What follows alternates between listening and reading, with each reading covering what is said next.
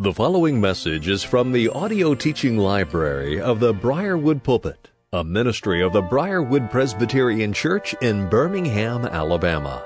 Our speaker is Dr. Harry Reeder, Senior Pastor of Briarwood Presbyterian Church. It is our hope and prayer that this message will equip and encourage you in your walk with Christ, and as a result, you will be used by our Lord as an instrument of change to further His kingdom and bring honor and glory to the name of Christ.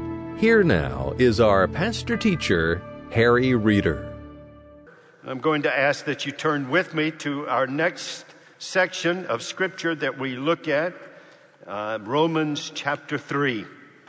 And as you're turning there, Romans chapter 3, we find ourselves in verses 21 through 31, but let me go ahead and tell you, I'm not going to try to deal with 27 through 31. We're going to come back to that next Lord's Day, but we're going to take a look at 21 through 26 this Lord's Day. And in fact, so let me go ahead and say, please be patient. May I ask a pastor's plea to be patient? This is such a glorious text. It's a foundational text. It's the girders that your superstructure of your life is built around. It's the pinnacle. This is a glorious text of Scripture. So we're going to take a couple of Sundays to work our way through 21 through 31. This morning, 21 through 26. May I now also encourage you to come back tonight. Brothers and sisters, this whole matter of biblical Christianity versus contemporary progressive Christianity, we're at this sermon, and I didn't pull a fast one on you. I just realized what I was going to have to do that last Saturday and Sunday, and I was going to have to divide the sermon into two. The 7 marks of political Christianity when it lays hold of a church. I've already given you 5 marks, what happens in the life of a Christian. But what happens in a church when it is led by a philosophy of ministry rooted in political Christianity? There are 7 marks. But before I got to the 7 marks, last Lord's Day, I wanted to take 3 very important passages of Scripture to lay the groundwork for our understanding of biblical Christianity, proper teaching, and then the false teaching of progressive Christianity. And so to do that, I did 3 texts. So I'm going to do something that I know, the Lord's Day is a wonderful day for rest. And I've got a perfect way for you to take a Sabbath nap. Would you go home? Would you go to your archives, last Sunday's sermon on the website, and please listen in preparation for tonight. Listen to last Sunday nights if you weren't here or you want a refresher. You'll do 2 things. You'll be prepared for Sunday night, and it will conduct you right into your Sabbath nap in about 25, 30 minutes. All right? So there's my invitation. And then let's come together tonight for this really important development so that we understand. This isn't something just pastors and elders and deacons ordained. This is something every lay person. The Lord is sifting and shifting and sorting His church right now. And this is a key issue that you and I need to understand from a biblical framework. So thank you for letting me share that with you. Look with me now in Romans 3 and verse 21. My goodness, how many weeks have I longed to be able to say this? But now, the righteousness of God has been manifested apart from the law, although the law and the prophets bear witness to it, the righteousness of God through faith in Jesus Christ for all who believe. For there is no distinction, for all have sinned and fall short of the glory of God, and are justified by His grace as a gift through the redemption that is in Christ Jesus, whom God put forward as a propitiation by His blood to be received by faith.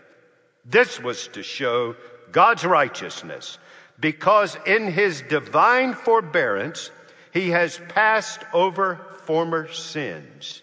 It was to show His righteousness at the present time, now, so that he might be just and the justifier of the one who has faith in Jesus. The grass withers, the flower fades, the word of our God, it abides forever. By his grace and mercy, may his word be preached for you. Please be seated.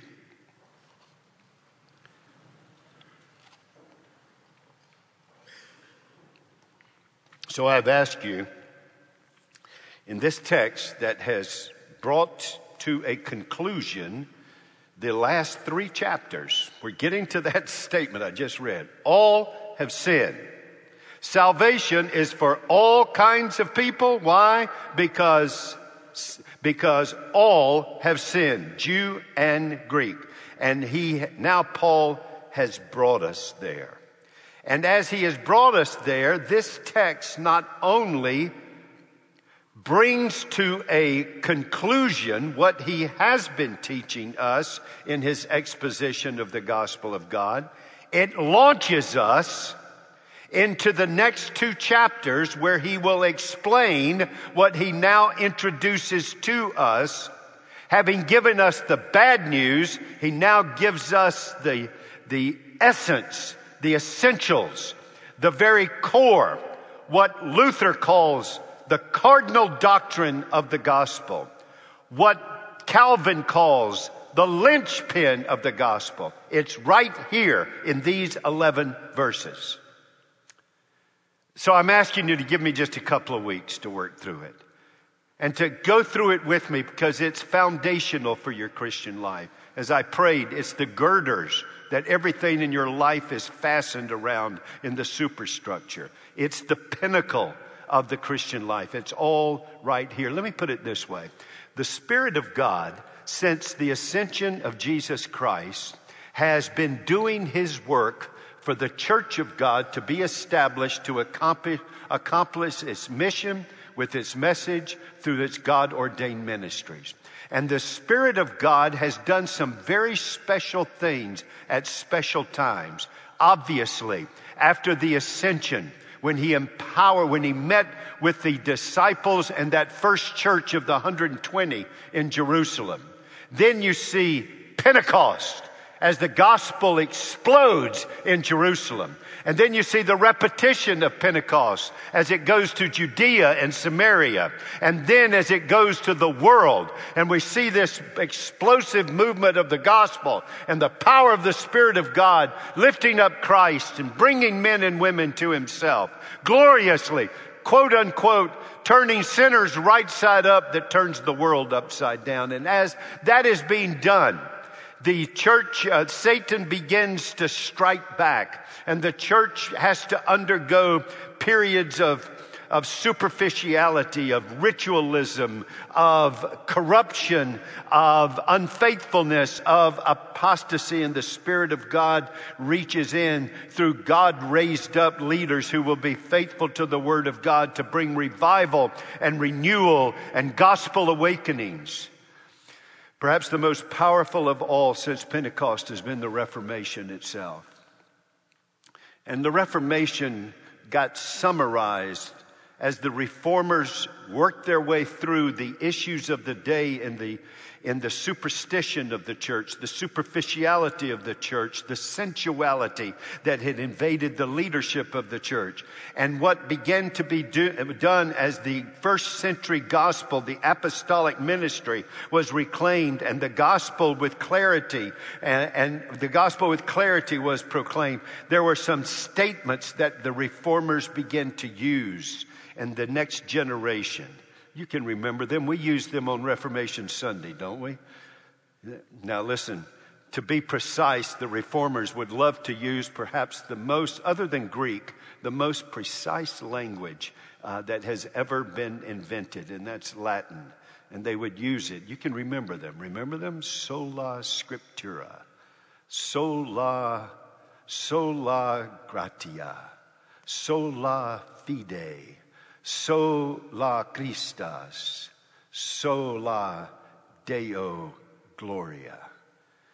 Salvation by grace alone, through faith alone. Well, the opening foundational statement, sola scriptura, that the Scripture alone, not the culture, not the applause of men. The Scripture alone. Biblical magisterium, which is why please be here tonight, because one of the most foundational issues is the deconstruction of biblical magisterium in today's errors, contemporary errors of progressive Christianity, to move from biblical magisterium to cultural magisterium. The Scripture alone is our only rule of faith and practice.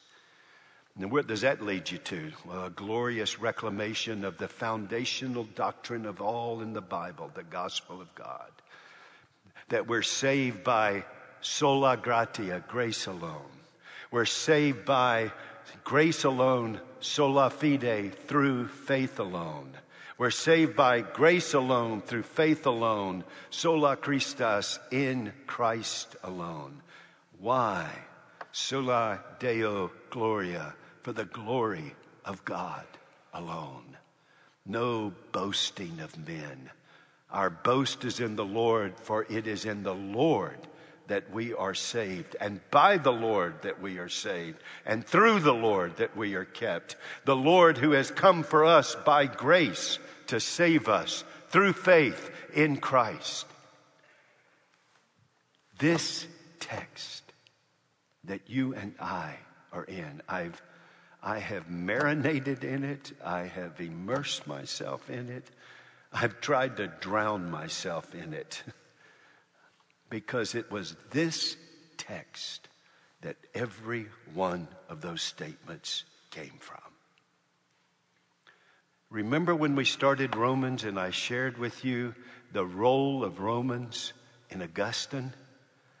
And then from Augustine to Luther, to Calvin, and then to Knox, and then to Edwards, and then to Whitefield. This is the text. This is the text that brought clarity. Sola gratia, salvation by grace alone, through faith alone, in Christ alone. This was the text. This is where we have arrived. The Apostle Paul should not be surprising to us. The Apostle Paul had his law degree from the school of Gamaliel. He had his credentials as a lawyer. He had spent his time in Jerusalem at Gamaliel's law school. And you can see the lawyer's mind and his method that the Holy Spirit is using as he has introduced to us the gospel. I am not ashamed of the gospel. It is the power of God unto salvation to everyone who believes, to the Jew first and also to the Gentile. For in it,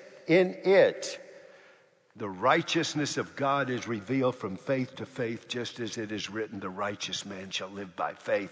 And as he does that, he then moves in to this 3-chapter section in which he adopts the position of a prosecuting attorney.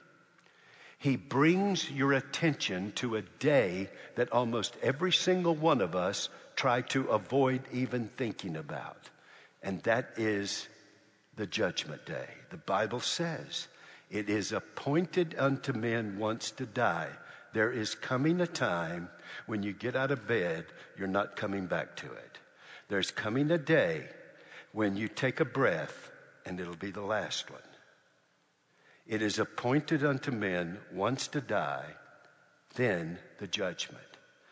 And what Paul has been doing is on this day, he has brought to you, using God's word from the 39 books of the Old Testament, he has taken time to tell you on this day of what will happen that day. And he has exercised himself as a prosecution attorney. He is the prosecutor. And he is taking all of humanity, Jew and Gentile, all of humanity. And he is marching all of humanity before the bar of divine justice on that day. On that day when all will appear. The Bible says we must all appear before the judgment seat. And when we appear on that day, He wants you on this day to know what's going to happen on that day. So He has taken 3 chapters to bring all of us to that bar of justice. He has marched us in front of it as a prosecuting attorney. And He has now concluded. Maybe the best way for me to bring this conclusion to you. Now remember, He's used nothing but Scripture. He's used nothing but Scripture to show us what will happen on that day when Christ is the judge, a holy judge, and we all appear before Him, and the burning gaze of our thoughts, our words, and our deeds. We think and fool ourselves to thinking they're secret, unknown, and I won't give an account. He's saying, no, it is appointed unto men once to die, and then the judgment, and on that day, this is what will happen. Have y'all ever been watching a television news program? And as you're watching a television news program, some individual who has committed a heinous crime has been captured, and now the district attorney comes before the cameras and says, I can promise you that we will prosecute this man or this woman according to their crimes to the full extent of the law. Well, just so you don't get disappointed, seldom does that happen. But on that day, it will. On that day, it will, to the full extent of the law. And Paul has brought to us that day and the verdict, the indictment and the indicted, all. And he describes for us what's happened. I've tried to sum up everything we've looked at in the preceding chapters with 4 statements. Let me give them to you. Here's the first one. On that day, the indictment and the indicted, here's what you need to know. On that day, all of humanity will appear under the law if you're not in Christ. And all of humanity, any and all who are not in Christ, on that day will be prosecuted to the full extent of the law. And the law of God, we've already heard 2 weeks ago, shuts every mouth. We won't have anything to say. Our guilt in thought, word, and deed will be displayed and obvious. All of humanity is indicted before the holiness of God, who made us for His glory, who sustains us and gives us our breath for His glory, that on that day all will appear. And if you're not in Christ, then you appear indicted under the law of God. Secondly, all of humanity is under sin. All of humanity is under sin. Paul chose a very careful word. He didn't say all appear with sin or all appear having sinned. That's all true. But he makes a very important word choice. All appear in that day under sin, under the power of sin, under the penalty of sin, and under the gaze of a holy judge who says, I will by no means leave the guilty unpunished, and everyone will answer to that God for their sins to the full extent of the law and the holiness of God on that day. So all are indicted under the law. All of humanity prosecuted under the law is under sin. And all of humanity is defenseless. He has dismantled every possible defense strategy. The religion of irreligion by paganism in Romans 1, guilty. The man-made religion and its hypocrisy, guilty. People who have misused true religion, thinking their embrace of true religion will save them, when the point of true religion is to bring you to the Savior. Not true religion saves you. True religion takes you to the Savior and matures you for the Savior. But those who think the true religion, the privileges of it, and the presence of it will save them, he has pronounced to them guilty. All of humanity is defenseless. Every defense strategy he has dismantled. Fourthly, all of humanity is helpless and hopeless. All of humanity stands before the judgment seat of God and has no hope. God's justice is inflexible. On that day, it will be applied with righteousness. And we of ourselves have no hope. We're impotent spiritually. We're guilty legally. We have no hope. We have no defense. On that day, we have no options. On that day, there is no hope. We have a legal problem. We have a spiritual problem. We are sinfully guilty, spiritually impotent, dead in our sins. And then Paul basically says in Romans 3 and verse 20, the prosecution rests. All have sinned and come short of the glory of God. All are under sin. And then, amazingly, Paul in this epistle leaves the prosecutor's table, walks solemnly through the divine court of justice. He comes to the table of the defense with all of the helpless and all of the hopeless, all of the indicted, all of those sinfully guilty and dead with no options, no defense, no workable strategy. And he takes his stand there. And then he utters these words. But now. But there is a hope. It's not in you.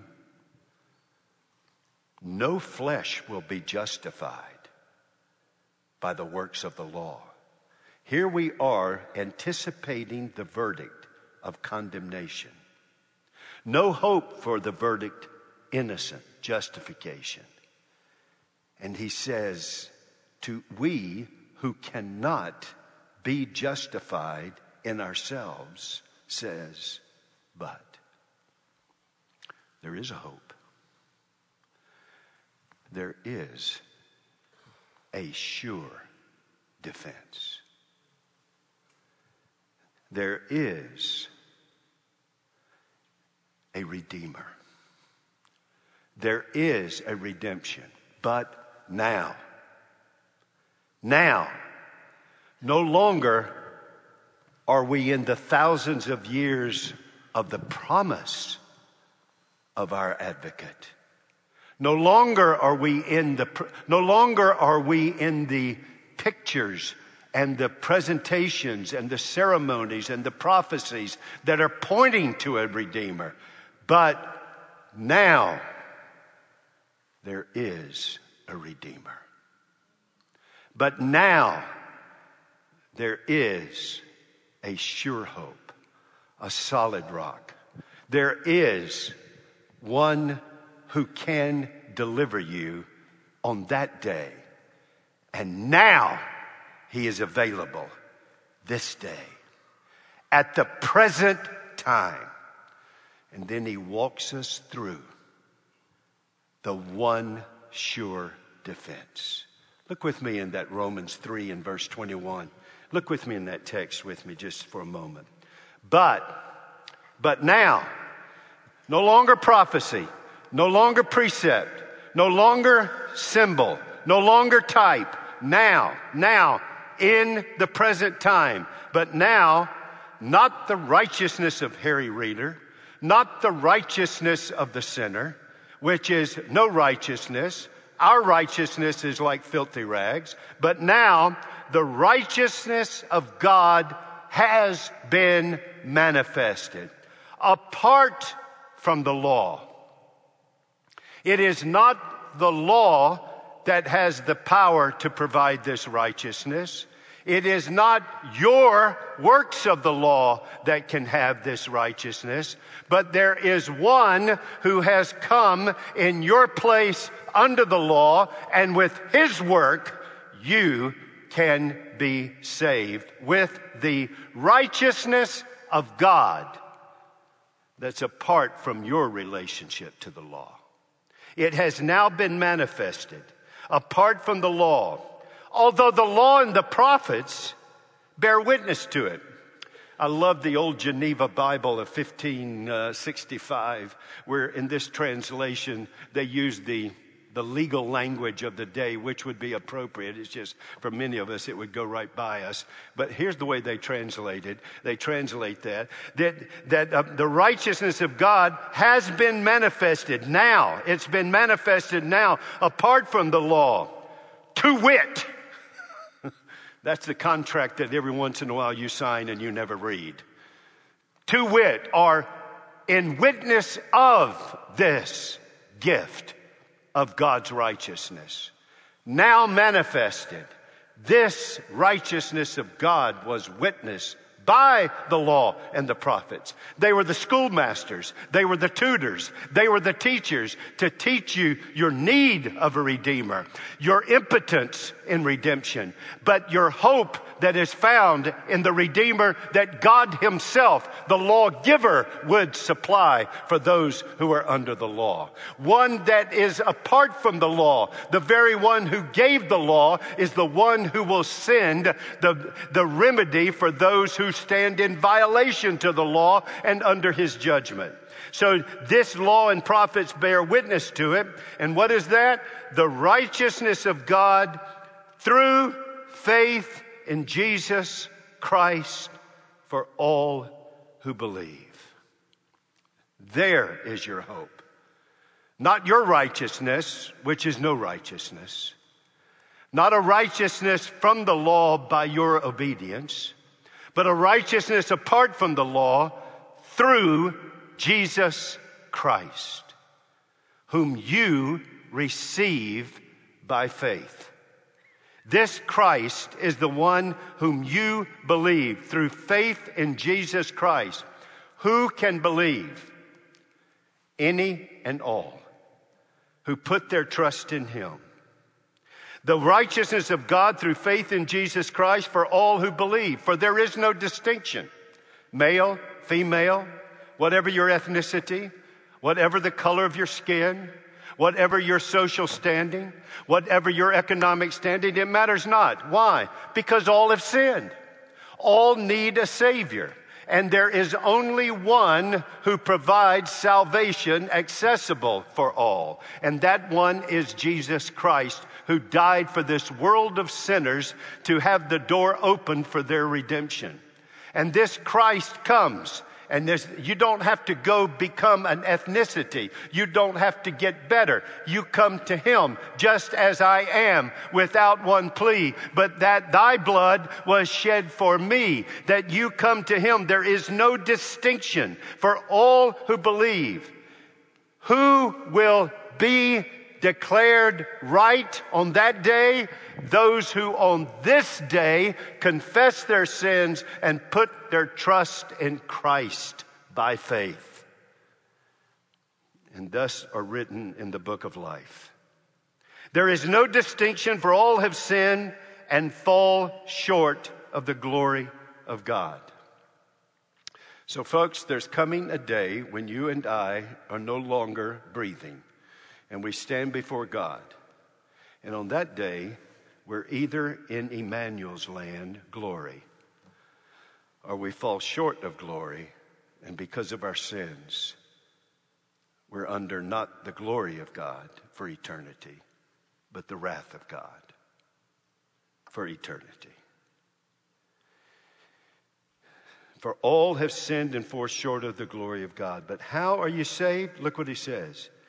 You are justified by his grace as a gift through the redemption that is in Christ Jesus. How are you saved? Through the redeeming work of Jesus Christ. How are you saved? You have a mediator who has come in your place. You have a mediator who lived the life you couldn't live, who died the death that you don't want to die on the cross. Jesus Christ, the Redeemer, the one who buys us back, the one who pays the ransom. His ransom isn't paid to Satan. His ransom isn't paid to the world.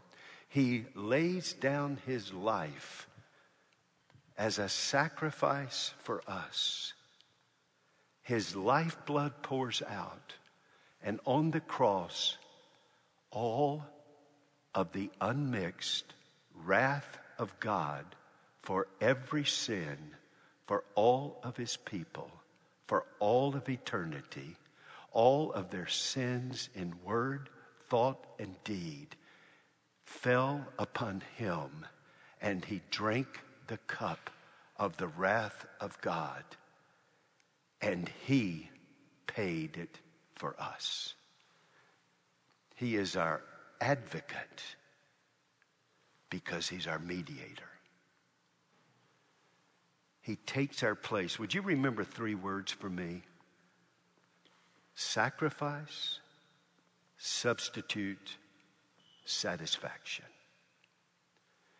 He brings the sacrifice in our place. And he brings the sacrifice as a substitute. We call it a vicarious. That's why in Reformed churches you don't hear anybody calling any leader vicar. There's only one vicar, and that's Jesus, who is our vicarious sacrifice. He took our place. I have 3 children. I now have the great joy of having 10 grandchildren. And I even shared with some of them, one of them in particular, this yesterday, as we celebrated some birthdays, about how much this text, how important I think it is in terms of what's going to happen on that day is determined by what you do now, this day, but now.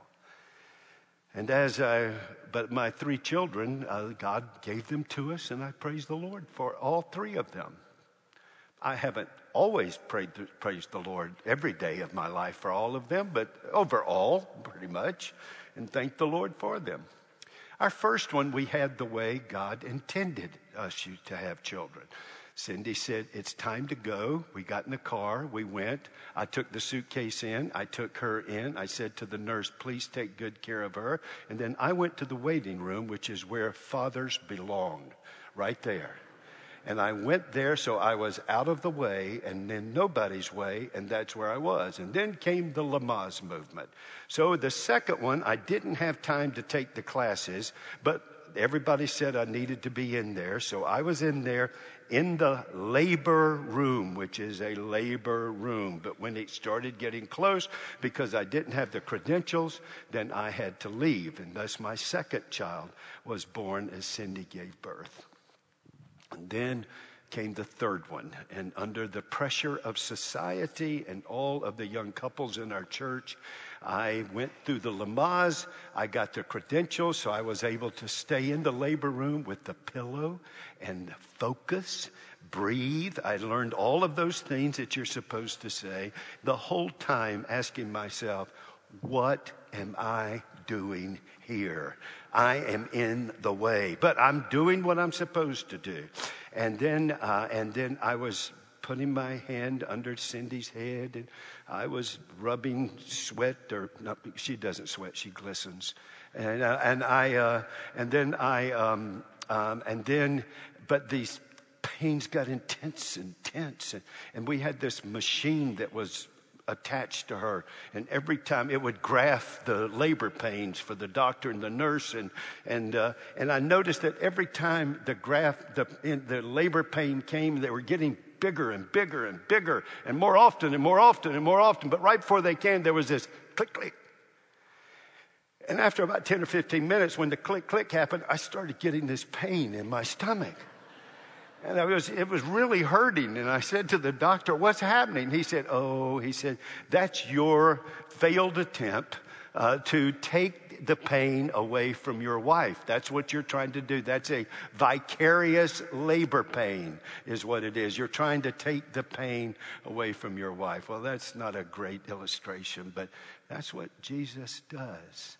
But now, Christ, the one that's the judge that day, left the bench and went to the cross this day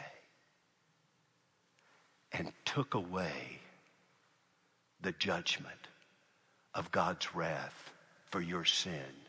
Why? Grace. You didn't want him to. You didn't ask him to. He didn't need you, but he loved you. And he wanted you. And by grace, and you can receive that not by works. You will do works for him, but you won't do works for your salvation. He did that on the cross. He is the one who has provided for you your verdict of innocent on that day. Justified. In fact, go back with me to the text. Look what it says. The redemption is in Jesus Christ, whom he put forward as a propitiation. Please tell me your Bible has that word there. Do not buy a Bible that does not have the word propitiation there. Don't do that. And expiation. Those are words. Don't trade them out. These are so theologically powerful. Propitiation means an economic term meaning satisfaction. When Jesus said tetelestai on the cross, it's finished, it meant the payment had been made satisfactorily. The substitute gave himself as a sacrifice, and it satisfied the wrath of God because of the love of God who sent Christ, who drank the cup of wrath to give you the eternal cup of life. The propitiation. Expiation. See, those are great words. They're all pictured for you in the Old Testament. Do you remember in the Old Testament, as you approach the Day of Atonement, you got this scapegoat? And the scapegoat was brought to the priest, and he put his hands on the scapegoat, and the scapegoat was led out of the walls of the city and sent away from the covenant people of God. Sent away. Expiation. Jesus is that was bearing witness to Jesus. Jesus, the Son of God, became the scapegoat of God. Let me give you a big word. Please hold on to this word, though. Let's learn a good word. Imputation. Imputation. That's a accounting term. Means to credit something to someone's account. When the priest lays his hands and confesses the sins of God's covenant people, the scapegoat then in this ceremonial picture is showing us what needs to happen. And that is God has to send a true scapegoat. This is telling us it's bearing witness to what needs to happen. And therefore the scapegoat was led out to take the sins away from us. God takes our sins from us as far as the east is from the west.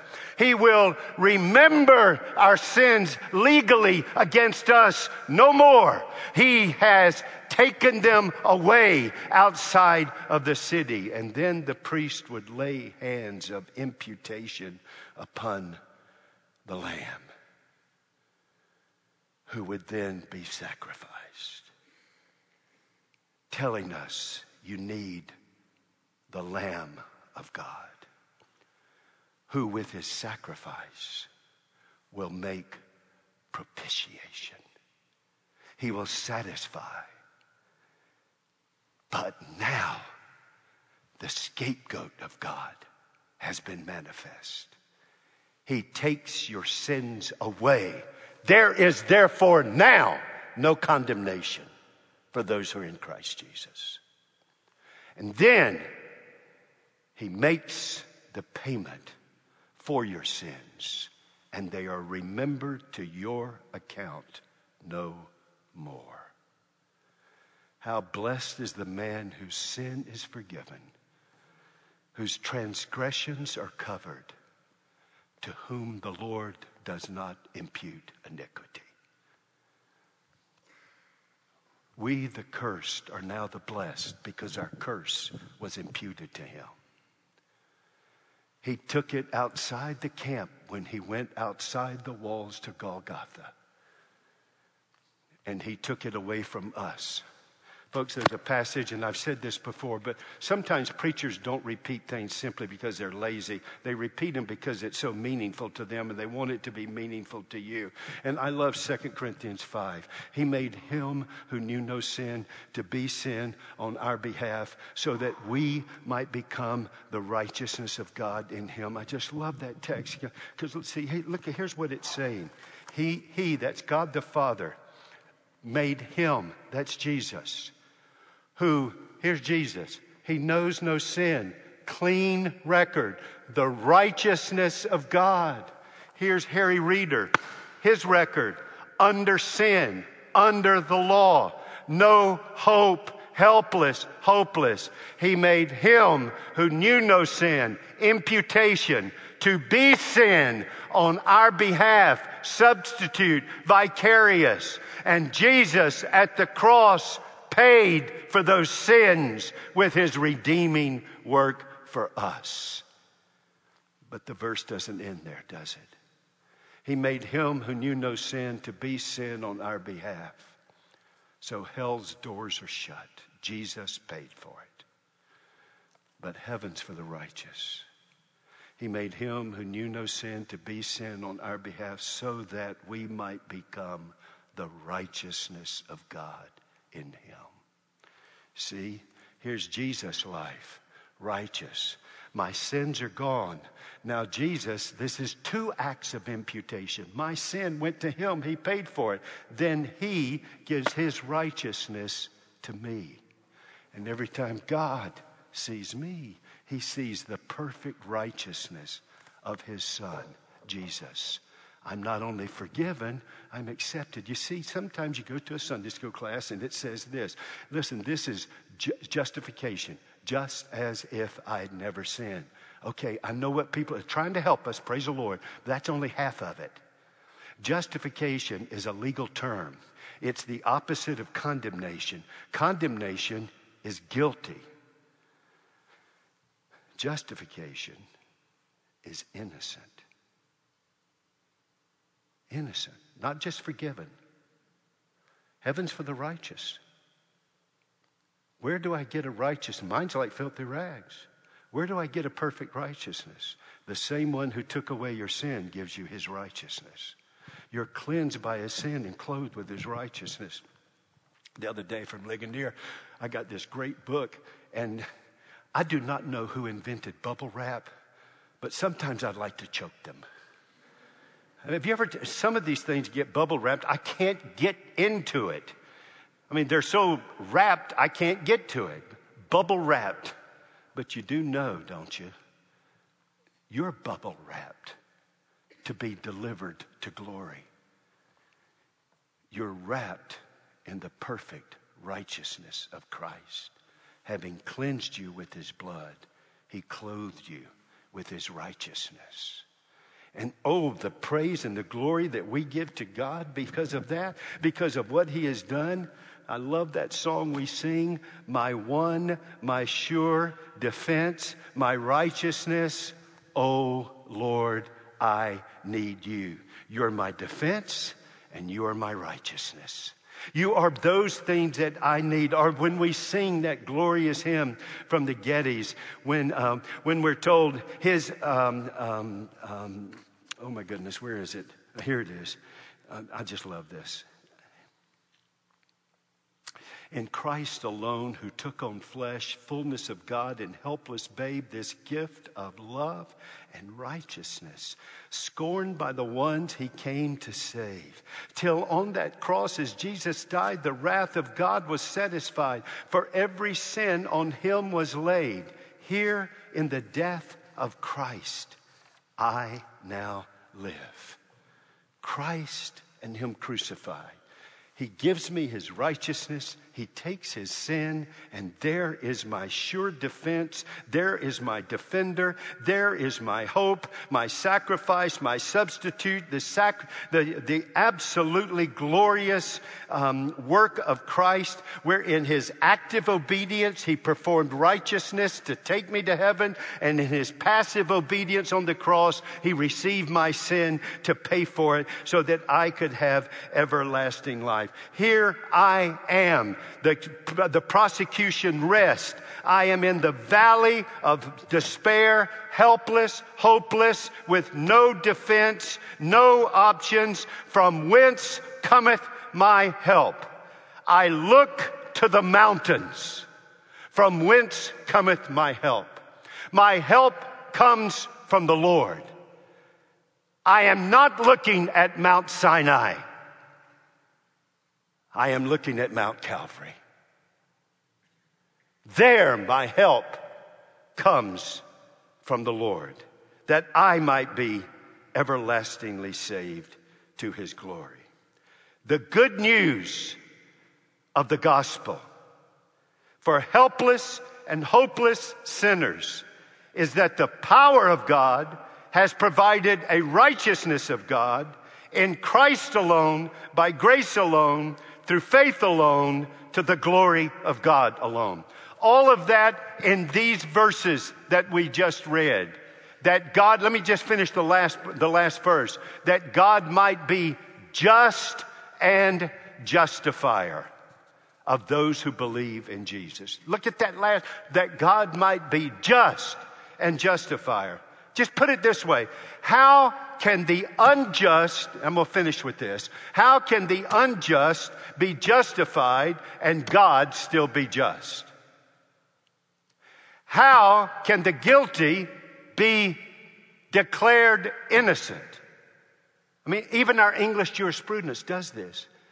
Notice our courts never give an innocent verdict. It's always this: not guilty of the charges or innocent of the charges. Do you know why we don't allow? Because Christianity informed our judicial system. There's nobody innocent. The trial is to find out, are you not guilty of the charges or are you innocent of the charges? But when you get to the divine bar of God's justice, you can hear this verdict: innocent. Your sins removed. You're redeemed. Bought back. His righteousness clothes you. How can the unjust be justified and God be just? How can the guilty be innocent and God be holy? How can the condemned be cleared and God be true? How can those who are all wrong be called all right and God still be righteousness? Here's how. But now, in Christ. So there's your takeaway. Let me just end and close in prayer where I began. But now, this day, we are under sin, helpless and hopeless if we are apart from Christ. But now, this day, we can be declared innocent. No condemnation, justified. In Christ, by grace, through faith. But now, where are you? On that day, and that day's coming, there is coming a time, and I do not know when, man does not know his time, you and I will get out of bed and not come back to it. There's coming a day we'll take a last breath. And on that day, we stand before the bar of divine justice to be prosecuted to the extent of the law under the absolute holiness of God, which cannot be compromised. But this day, this holy God has made a way to be just and justify you through his Son, who takes your place and gives you his righteousness by grace through faith. So what will you do this day? This day, this moment, right now. You say, Pastor, I've done it. Praise the Lord. Can I tell you what will happen if you've done that? You will be filled increasingly with the joy of the Lord, the peace of God, not peace of mind. Forget that. Peace with God. Peace of God. You'll be filled with the joy of the Lord. You will be inoculated against all these manipulative agendas through all of these social medias and all of the stuff that political, sociological side. You can be inoculated against it because of him who is in you and you are in him. And his joy is yours. His triumph is yours. And in him, your Redeemer, you're redeemed. But if you're not, you're a pawn of the world, still looking for help where there is no help and hope. There's only one, and that's Jesus. So on that day, to hear innocent, this day, come to Christ. Don't you love the thief on the cross? Praise God, there's at least one, there's only one, there's one deathbed conversion, but only one, lest any of us be presumptuous. Can you imagine when he gets, you know what Jesus said? Today you'll what? He confessed he was a sinner, he put his trust in Christ. What did Jesus say? This day you will be glory, Emmanuel's land. You'll be with me in paradise. Can you imagine when he gets there and somebody might say, well, were you baptized? Nope. Did you know the shorter catechism question on justification? No, I hadn't got that one memorized yet. Have you read through the Bible yet? No. Do you have your Sunday school pick? No, I don't have that. Well, how do you expect to get in here? The man next to me on the cross said, today, I'll be with him. My hope, my sure defense is Christ, who is my righteousness. Let's pray. Lord, thank you for our moments together. Please, Holy Spirit, would you speak to the hearts of any and all that are here? Please do not let them put off this day, that they will be found unclothed on that day. But this day is the day of salvation. And for those who have known you, would you fill us with such joy that we will not be deterred by the world from your mission, your message, and your ministry. We will be filled to overflowing for Christ. And if he is lifted up by his people, he will draw all kinds of men to himself. But Father, anyone here that has not yet come to Jesus, may this day they be ready for that day and set the groundwork for every day filled with glory instead of falling short in despair and judgment, lifted up in redemption by grace alone, through faith alone, in Christ alone, our sure defense, our righteousness, Christ. Brenda, we're going to give the benediction, but if you would like to pray with someone today, either your walk with the Lord or a commitment to the Lord, there are those who, as we stand to sing, will make their way here to the front, and you can make your way to speak with them personally and confidentially. Please take advantage of this. We give you praise in Jesus' name. Amen. You have been listening to a message by Harry Reeder, Senior Pastor of Briarwood Presbyterian Church in Birmingham, Alabama. For more information on the resources available through Briarwood Presbyterian Church, or for more information on the teaching ministry of Pastor Reeder, visit us at briarwood.org or call 205-776-5200.